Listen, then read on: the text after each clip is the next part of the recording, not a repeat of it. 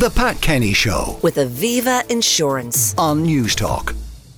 Mr. President, very welcome to our programme. Now, you're here for the anniversary of the Foundation of Concern.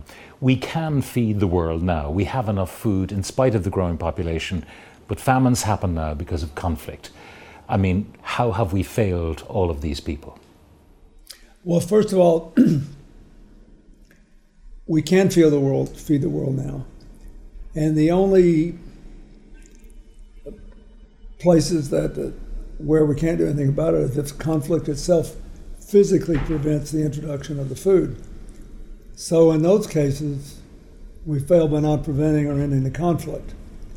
But there are other places where we didn't preposition the food properly. Where, for example, I've been through I don't know how many famines in the Horn of Africa, and Ethiopia is a great agricultural country, but we don't have the storage facilities we need on the edge of the areas affected by famine. They also have conflict, obviously, with Al-Shabaab in Kenya, Somalia, and other places. But it's different in different places. All we can do right now, those of us who are not in power, but are the NGO movement, is to make sure we maximize the production of small farmers, particularly in Africa. It's got the largest amount of arable land in the world, and we know that doing simple things that Irish farmers and American farmers learned to do many times in the Depression in the 30s can double, triple, even quadruple yields. But a better way would be to prevent the conflicts in the first place. And I wonder about the UN. But then we would still have, I just want to point out, even if you prevented the conflicts, there are some places where we'd still have hunger because we've mangled agriculture and we need to get it right. What about the UN and the whole model of the Security Council and vetoes and so on? I mean, is that model now in the 21st century a flawed model? Do we need to change it, or could we ever change it? I think what we tried to do when I was there is get as much regional security as possible. Like, for example, we had an Africa Crisis Response Initiative, and the United States would come in and provide all kinds of training for the main militaries in Africa. Within were ironically Nigeria and Rwanda. Rwanda built a big military because of what they'd been through in the genocide. But there were other countries too, and we trained them. And then you didn't have to have a big fight at the Security Council in those places. In other places, if we have got people trained there who are willing to do this on a multinational basis, even if you need a Security Council resolution, under most circumstances, you'll be able to get those countries with veto power not to vote. We're much more polarized with Russia now than we used to be. But we made a lot of deals with countries that couldn't support the intervention not to vote, and every one of them is different. But back to the question, is the model now flawed? If we look at Syria, and inevitably any action will be vetoed by Russia. I think that the short answer is yes, but then the EU and the United States have to ask themselves how they're going to feel when their vetoes are disregarded. Let's move more domestically and Brexit. Were you dismayed by the Brexit result, which meant, for those who understood, that the Good Friday Agreement could be undermined? Yes. I was most worried about the Good Friday Agreement because I care so much about Ireland and I got so much, in my life there. But I was dismayed because there were people, I thought, who voted for Brexit because they thought the European Parliament had gone too far. Well, then everybody can cite one or two examples where they think the European Parliament went too far. But if that's the test, none of us would belong to any clubs or anything else. We wouldn't belong to anything, And so I thought that was overreacting. Then there were those, mostly in rural England and Wales, who were interviewed, who said they wanted to get rid of the immigrants. They were worried about the Polish immigrants taking their jobs. Well, they were basically going to cities where there was a shortage of employees and an abundance of work. So it was just, I never thought it made any sense. And I was afraid it would hurt. And if you look at where we are now, even though Northern Ireland's kept the peace, and there's still cranes in Belfast where work is going on, the Irish economy is back to where it was before the crash. Fastest growing, economy in Europe. And the Northern Ireland economy, the growth is still under 2%. And it's because of all this uncertainty and where we're going to go. So yes, I'm concerned about it, and I do believe a lot that the political situation in Northern Ireland will clarify as soon as people know precisely what the Brexit terms are going to be, because then each party will figure out where to stand its ground and where to compromise and whether we can put up a unity government again.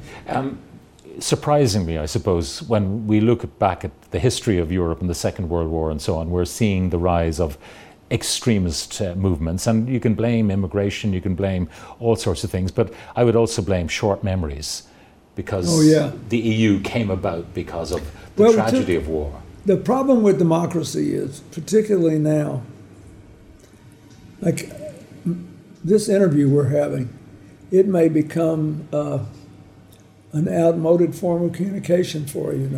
It's we can't do a Snapchat, Twitter interview. One's 10 seconds, the other is now 280 characters. I mean, this all may become outmoded, and people do have short memories. And yes, there are some reasons for people to feel resentment, growing inequality, and yes, everybody wants some limits on immigration, right? You have to have it paced and structured and all that.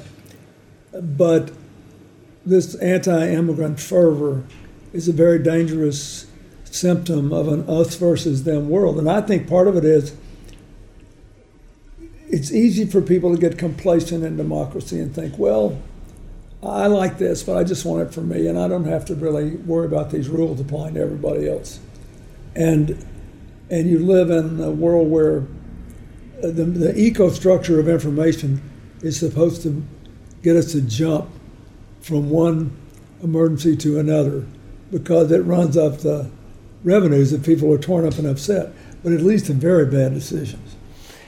Are you concerned about the nature of political discourse in the United States? I was talking to John Weaver on Friday's program, who is a great friend of John McCain, the late John McCain, and he was saying once extremism and racism emerge, it's very hard to push that genie back in the bottle. Well, I don't necessarily agree with that. I mean, you take when Senator Joe McCarthy was running wild in the 1950s. On the day he left the United States Senate, he was basically run out of the Senate. He still had 40% support nationwide. When George Wallace was running wild in the 1960s, he got up to 40%. And now you see this global thing. Once you took the veneer of the bipolar world off, like the collapse of the Soviet Union and everything, then people became more vulnerable to turn inward. And also people thought there were no consequences to causing all kinds of trouble for political gain. So I'm really worried about it. It is quite possible that a lot of people could lose their democracy around the world. You are one of the most eloquent American presidents, and I wondered, do you feel how much the quality of words matter, and do presidential words yes, they do. really matter? I must say that's the thing that I always valued speaking and speeches and words before I became president. But even though I had studied it all my life, I underestimated the importance of the words of a president in shaping public discourse, attitudes, assumptions. And there were people who may have agreed with this or that policy of the current administration and said, so I'll put up with this other stuff. And you don't miss it till it's gone. And it was clear to me Senator McCain was trying to draw a contrast between the way, look, he was no patsy. I mean, he said bad things about Obama. He had fights with Bush. and he said bad things about me. But we ended the Vietnam War. In effect, we normalized relations with Vietnam. We resolved the POW and MI missing in action issues. McCain and I did. He and Hillary fought like cats and dogs in the Senate, but they cared for each other. They went to the northernmost outpost on Earth, Svalbard, on an island north of Norway, and to the northernmost Canadian and American settlements to show other Republican senators about climate change. So it was not like that we never beat up on each other, but we understood what the framework was. We played on a field, and we weren't interested in destroying each other. We were interested in fighting for what we believed in and attempting to get something that would work. And that once you lose that, once there's no trust, no limits, and it's very hard. In America, we're fighting for the very constitutional right to vote. We're fighting for our history as a nation of refugees, against policies that I never thought I'd see, dividing children and parents and all that sort of stuff.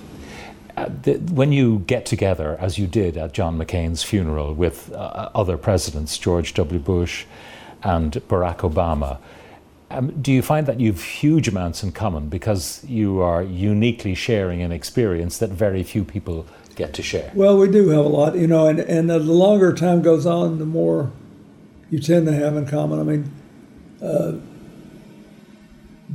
President Bush's father and I worked on the tsunami in South Asia together and on Katrina in America. President Bush and I did a lot of work in Haiti together, and we run a leadership program together that's open to people without regard to party or race or age or anything else. Well, age, they tend to be younger. But you tend to focus on what endures. That is, preserving the institutions, preserving the opportunities of the next generation, and finding a way with, the older you get, you got fewer days in front of you than behind you. You don't want to waste them by just, going around like a peacock. You'd like to do something that would make a difference. And I think, so we do have that in common. You referenced episodes in the past, George Wallace as governor and Senator McCarthy during the McCarthy era. And is it your view that the current difficulties, the partisanship, that this too will pass? Or is it a case that people will look to you and to others like the late Senator McCain and say you were dinosaurs? I don't know yet. And I'm the ultimate optimist. I always see the glass half full. But this is not just happening in America, right? It's Poland basically said, okay, we tried this democracy, we're not sure we like it so much. Hungary.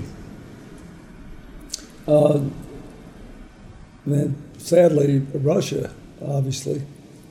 But everywhere there's this identity by ethnic group or race or political party or stance on immigration.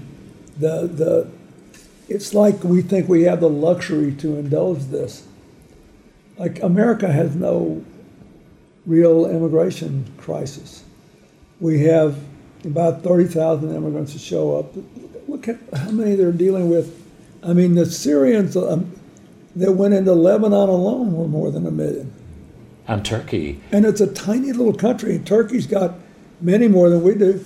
And we act like this is the end of the world when 30,000 people from Central America show up at the southern border of the United States, who are by law, signed by President Bush, which I supported,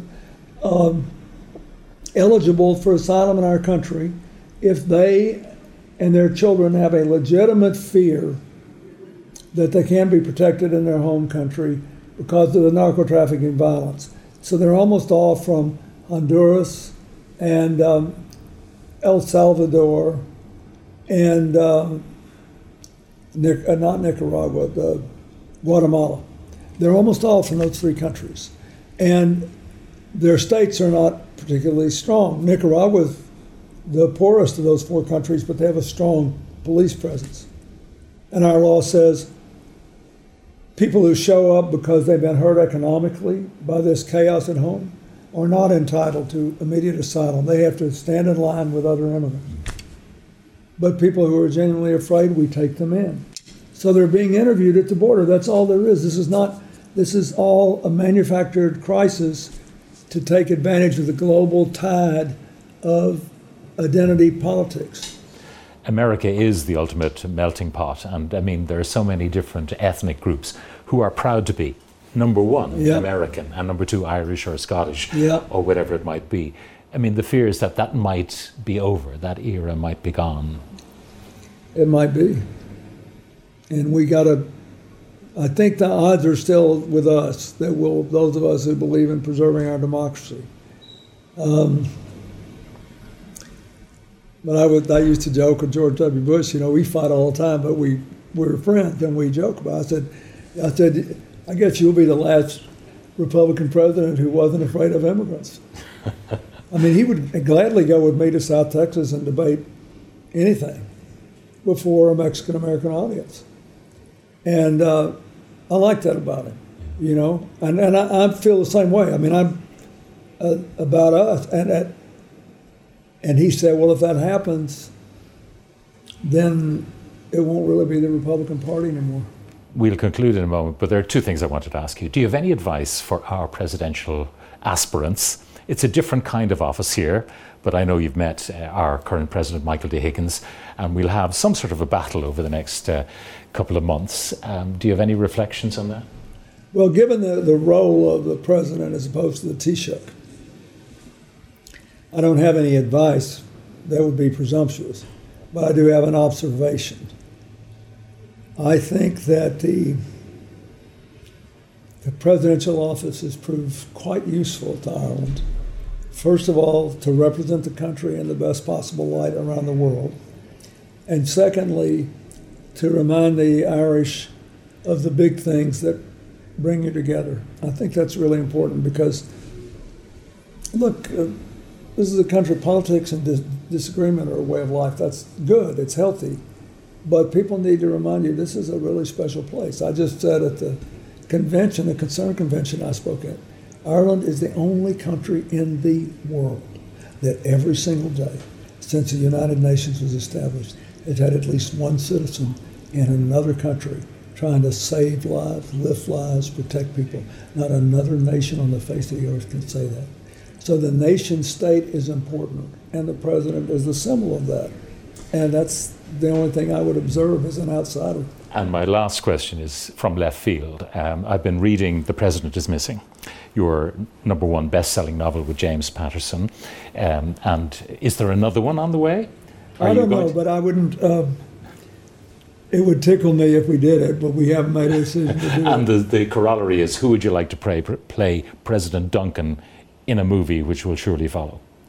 Well, we sold the rights to it. It'll be a Showtime series, yeah. About 8 or 12 part or something. I don't really know and I don't really care, except I want it to be somebody who comes across as real, somebody who's serious, but a real live human being who takes the job seriously. I think it's so easy to turn everything today, given the, as I said, the information infrastructure. This whole idea, this format, you and I are having a conversation, this may not be done 10 years from now. And maybe nobody will watch if it is done. But I think I want it to be somebody not who's perfect, but who cares, who's serious about the job and comes across as someone who's strong and resolute, but flawed like we all are. That's what I hope. Somebody be, there, present in 3 dimensions, not a cartoon. Got too many cartoons in modern politics all over the world. President Bill Clinton, thank you very much for joining us on our program. Thank you. The Pat Kenny Show with Aviva Insurance on News Talk.